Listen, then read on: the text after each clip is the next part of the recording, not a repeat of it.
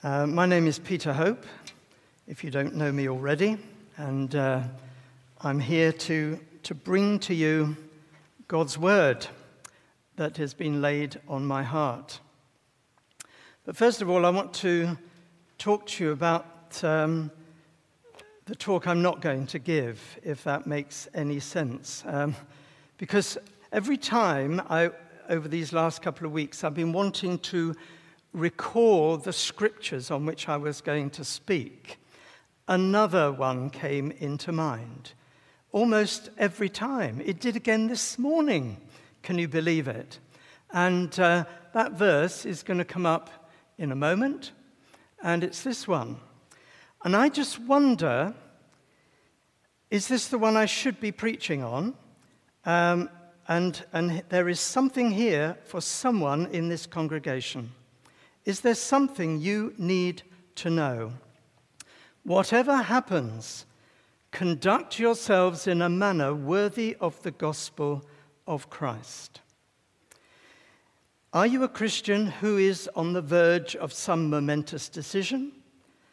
Or, all unbeknown to you, something may happen during this week. Whatever happens, conduct yourself as one who trusts in God, that you belong to Christ, therefore live for him. Now, that's not altogether unrelated to what I want to say, but that's a special verse to me. That's why it comes to mind, because it was the last verse I preached on when I was in full-time ministry. And I didn't know it was the last time I would preach in full-time ministry at the time. In the next week, circumstances unfolded. And so, this is something I always hold on to. Whatever happens, conduct yourselves in a manner worthy of the gospel of Christ. So now to what I am going to speak about. And that's partly been helped by my reading of this book called Tactics by Gregory Koukl, a Canadian guy, and just encouraging Christians to be able to discuss their faith, to reason it in the company of others, and explain why it is they believe and what they believe. So that's been very helpful to me as I've come to consider what else the Lord might want me to say to you this morning. And as a Bible reading, I want to take some words from the first letter of Peter, and they're in chapter 3. And he writes these words. Who is going to harm you if you are eager to do good? But even if you should suffer for what is right, you are blessed. Do not fear their threats. Do not be frightened, but in your hearts revere Christ as Lord. Always be prepared to give an answer to everyone who asks you to give the reason for the hope you have. But do this with gentleness and respect, keeping a clear conscience, so that those who speak maliciously against your good behavior in Christ may be ashamed of their slander. This is a general letter of Peter, written to Christians in what is today Western Turkey. And he expected it, therefore, to be copied and circulated that others might know. It was written originally around about the year 63, so about 30 years or so after the death and the resurrection of Jesus. And in that letter, the context, the background, is that of suffering as a Christian. It's not the only theme, but it's one of those themes that he keeps coming back to time and again. Peter was writing during the reign of Emperor Nero. Some historians have given Nero a bad name, especially when it comes to how he dealt with Christians. But he has, let's say, somewhat of a reputation. And this was the very time that Peter was writing. And in fact, in this very letter, he does remind Christians to respect the authorities because of their position placed there by him. At various times, things happened within the Roman Empire, particularly to the Jews. The Jews got expelled out of Rome several times under Roman emperors. But on one particular occasion, some of those Jews were in fact Christians. You may have heard, Priscilla and Aquila, recorded in the book of Acts. They'd been in Rome and they were kicked out because they were Jews. But in fact, that's when they met Paul and were able to do ministry with him. None of this was really a surprise because Jesus had warned his followers to expect to suffer. These are Jesus' words. Are they familiar to you? If the world hates you, keep in mind that it hated me first. If you belonged to the world, it would love you as its own. But as it is, you do not belong to the world. But I have chosen you out of the world. That is why the world hates you. Remember what I told you. A servant is not greater than his master. If they persecuted me, they will persecute you also.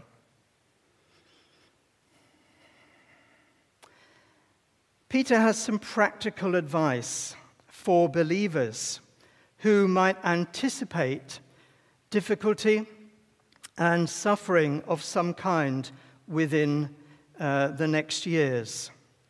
First of all, it's a matter of the heart, and then a matter of the mind. For the heart, revere Christ as Lord. As far as the mind is concerned, be ready to give a reason for your hope. Now, Peter's advice springs out of a quote from the Old Testament.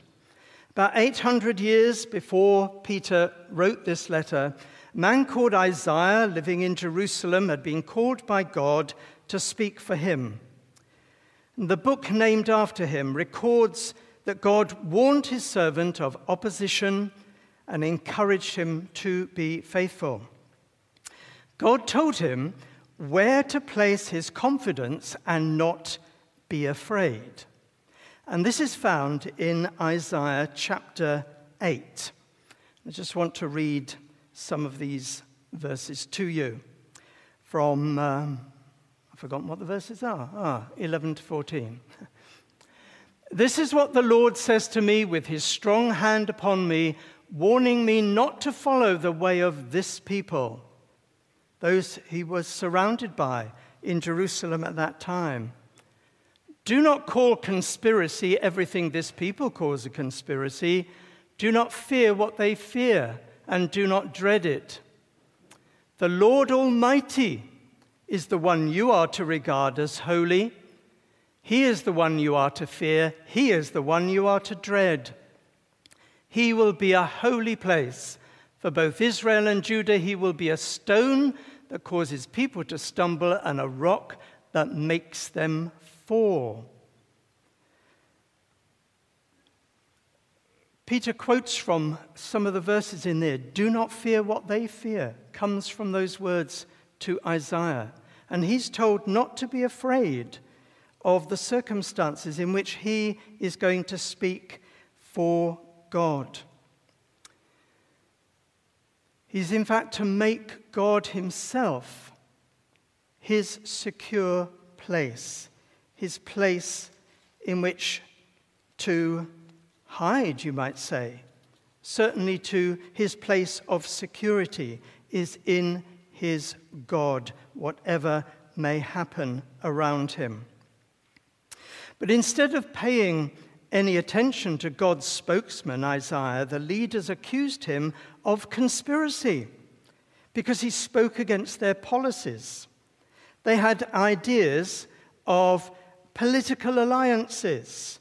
There was Egypt to the south, there was Syria to the north, Assyria. What should they do? Who should they turn to for protection? Any small nation always looks to others to keep it protected, form alliances with larger and more powerful nations. And Isaiah spoke against this, said you should be trusting in the God who has called you to be his people. But God had to say to Isaiah, well, it's you alone by the looks of it, you and those who accept your message. You must make me your sanctuary, your place where you are safe. So Peter used that message, those ideas that were in that quote, in order to get across this idea of how the heart is to be protected. The believers are to be safe in Christ. We live at a time when conspiracy theories are swirling around. They're not necessarily directed at us, but they're swirling around. And we're not to become fearful. Instead, we're to look for the solid ground of truth. Where are the real concerns? Yes, we can look at climate change, we can look at injustice, conflict, poverty, persecution, and the like. And we're not to despair if we are centered in Christ and work for change. Peter's advice for believers is this. This is the first part of the key words that he gives. In your hearts, revere Christ as Lord. At the very center of your being, keep a sacred place for Jesus. Believers carry that which is most precious with them wherever they go. They may be put in a position where they can't take any belongings with them. They just have to get up and go. But they take the Lord with them. They take their place of worship with them. They don't have to look for somewhere to go. They take the very shrine where they worship, because their bodies are the temple of the Holy Spirit. And God's word is hidden in their hearts, lodged in their memories, so that they might not sin against him. We live in a changing world. The old certainties can no longer be relied on. Increasing numbers in the society of which we are a part want to pull up the anchor which has given our national life a measure of stability in order to be free of the constraints of Christian morality. Freedom, that is, to move wherever the current will take you. We do not know how those changes will affect us. What if our society deems Christians dangerous, a threat to some new order? Christian, put Christ on the throne of your own heart. None of us can avoid suffering, the suffering that all mankind experiences: physical suffering, death, sorrow, distress of mind. But those whose treasure is only to be found in earthly possessions and pleasures and comforts, they're the most vulnerable when these things are taken away. But for those whose treasure is found in Christ, any additional suffering associated with what they believe cannot touch that which is most precious to them. We need to take action on this. Revering Christ, having him upon the throne of the heart, will not happen simply because you wish it or because you sing about it over and over again. In our English language, revere can be used in a passive sense. It means to admire. Well, I can admire someone from a distance. I can admire someone without leaving my armchair. But revere also has an active sense. It means to honor, to worship, to be devoted to another. It's intensely practical. You must do something to show that devotion. The repeated message of the writers of the Bible is that at the center of the relationship between human beings and their Creator is the issue of self-centeredness, which shows itself in rebellion against the ways of God. And the spirit of independence within us resists any thought of submission and holds out for as long as possible. Even those who eventually accept what God says about this and come to him through Jesus Christ for forgiveness and a new start, we will struggle with the issue of who is in charge. What is to be done? It will be too late to start thinking about it when suffering strikes.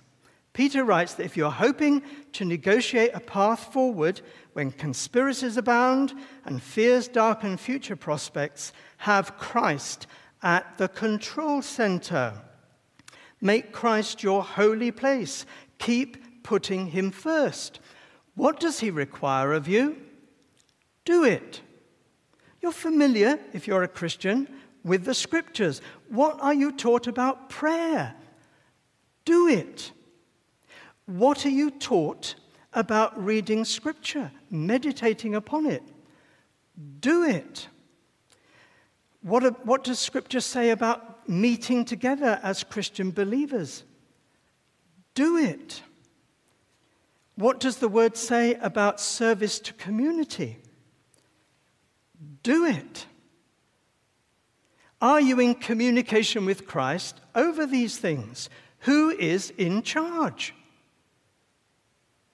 Let's move on to Peter's other advice, where he says, always be prepared to give a reason for the hope you have.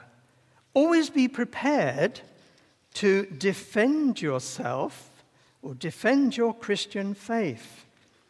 Note the words, always. It's a bit much, isn't it? It's like that other verse, it says, pray without ceasing. Right? It's a bit like that, isn't it? Always be prepared. A pregnant woman gets prepared.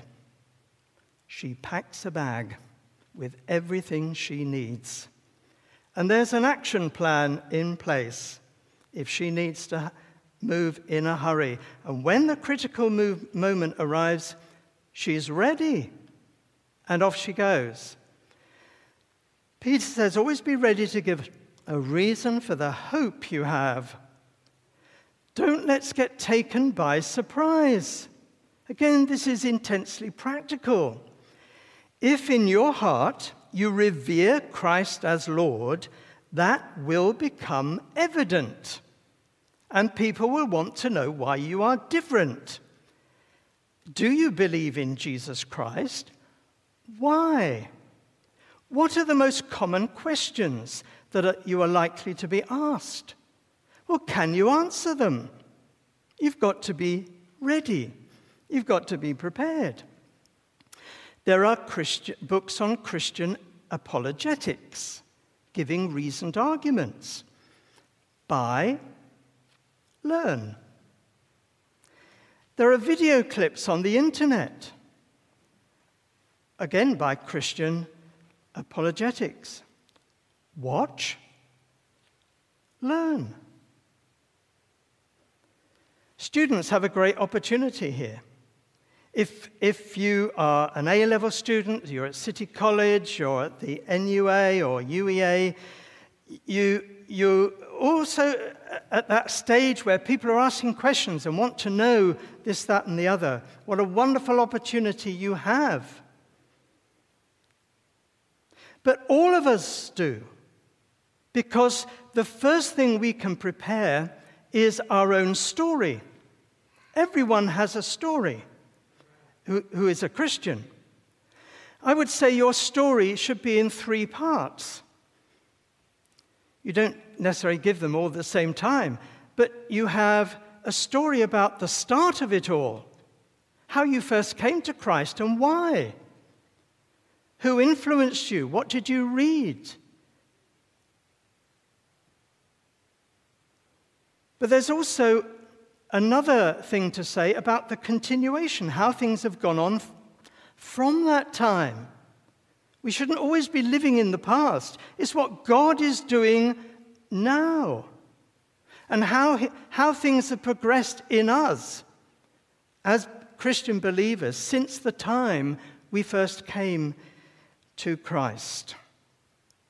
And the third part is, what's the latest thing that you've learned? What's the latest challenge you've faced and overcome? What's the very latest chapter in your book of your life with Christ?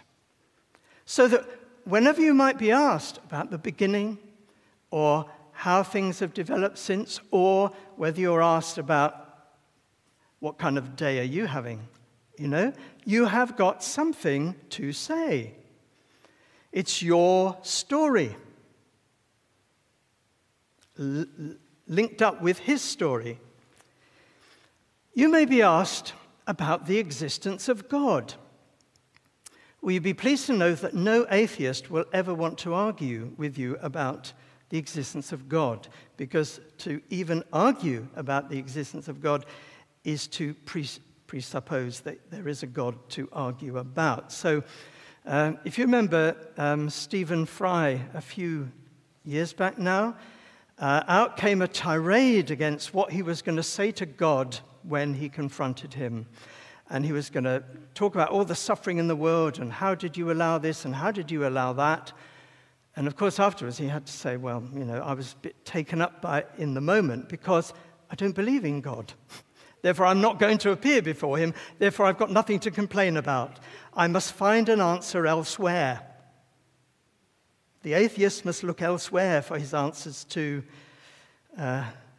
why the world is the way it is.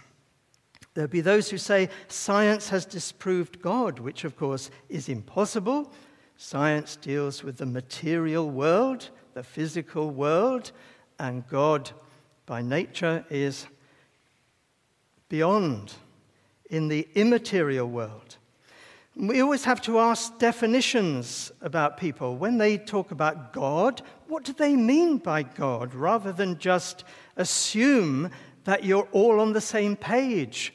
Ask them to explain. There are examples of how to argue from the beginning of all things, or the design of everything, how wonderfully it all fits together, or there are moral arguments. There are all kinds of arguments for the existence of God. We should know some of these in order to use them. There are some people who will attack the Bible. They will say it's full of contradictions. Fine. Say to them, well, show me one. Show me where you've been reading the Bible and where it contradicts, and we'll talk about it. But usually, of course, it's said by those who aren't reading the Bible anyway. They're just using someone else's arguments.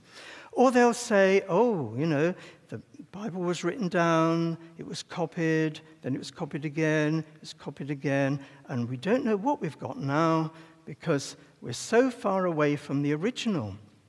The truth is, there are so many documents for the New Testament, more than any other historical document. And yes, there are lots of differences between them, but that's a great advantage.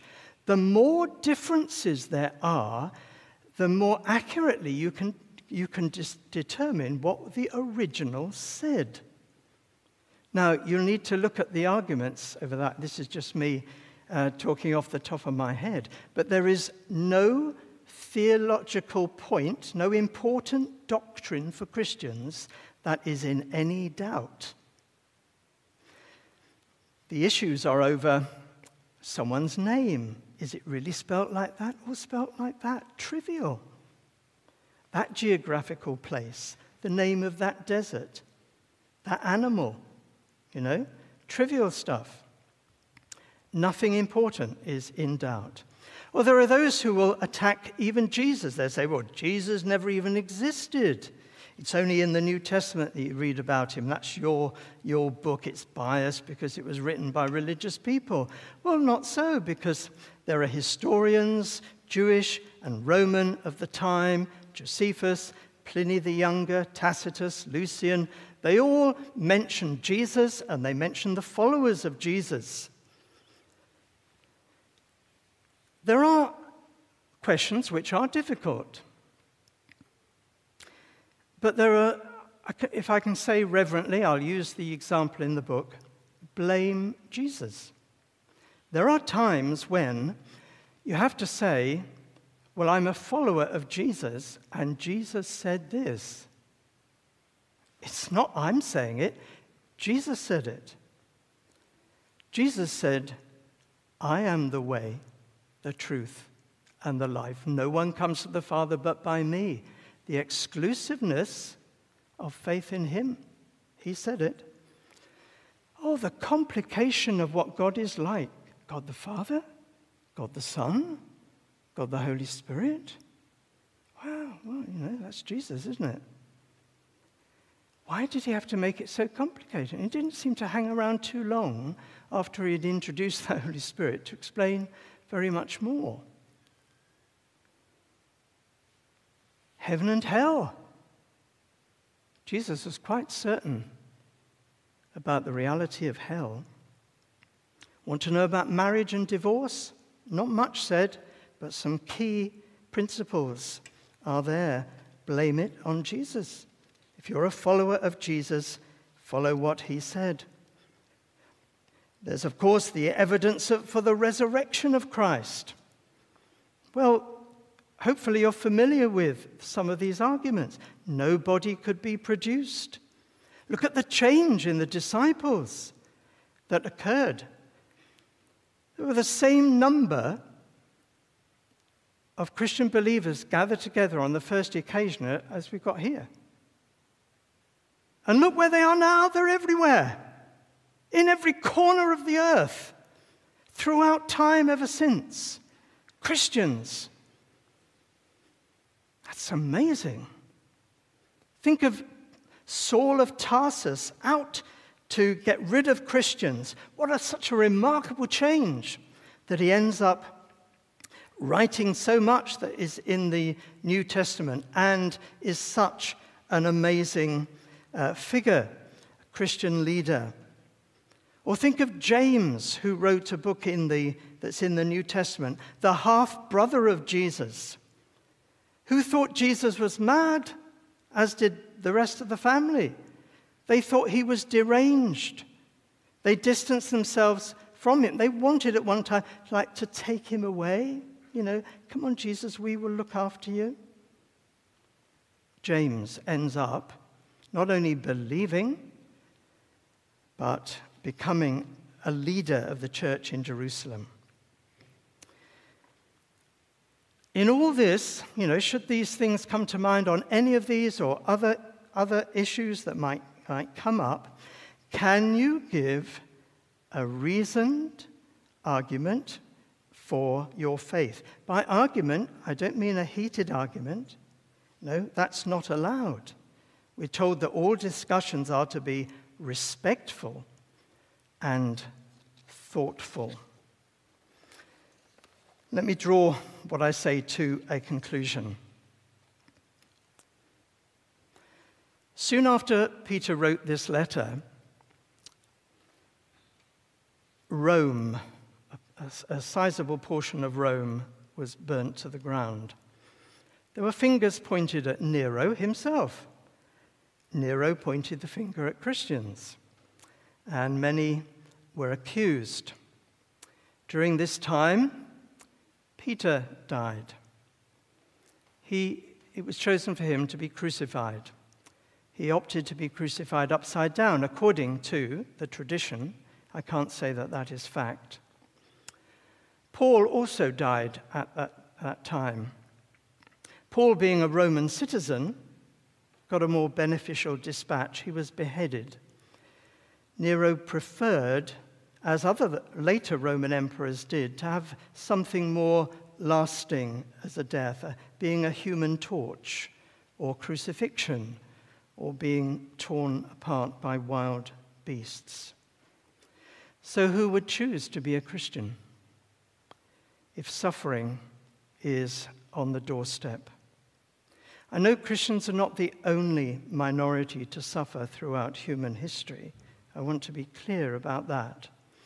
But today, if what Open Doors says is true, about 11 Christians will pay the ultimate price for their faith in Christ. May they remain faithful to the end. As I close, I want to pray for them. Let's pray.